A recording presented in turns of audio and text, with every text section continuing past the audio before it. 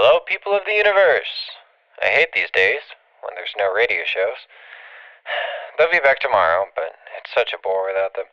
Being alone with my own thoughts is often frightening, too.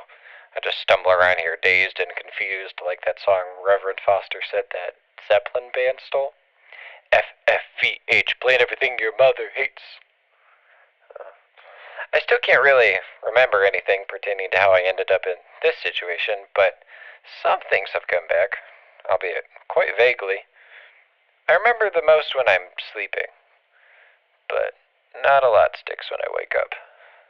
I'm usually too busy trying to comfort myself, shaking off the cold sweat and covering my ears from the reverberations from my screaming.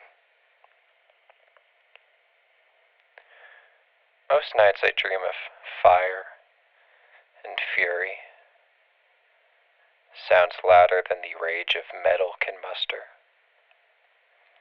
I remember strong feelings of not only loneliness, but of loss, too, where I feel as cold and empty as the infinite nothing surrounding me, despite the heat and ash cladding all I can see. But sometimes I dream of an endless blue.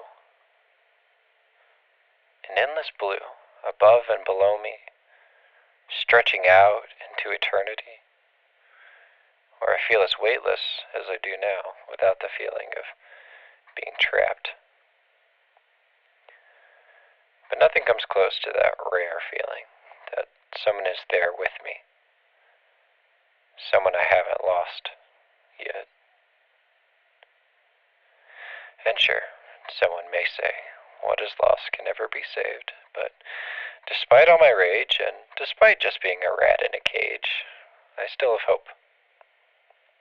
I have so much, in fact, that I could live in hope. Nobody's going to be singing Bye Bye Miss American Pie about me anytime soon, I'll tell you that, my friends. The music shall live on, and so shall I. See you later, Spacefarers.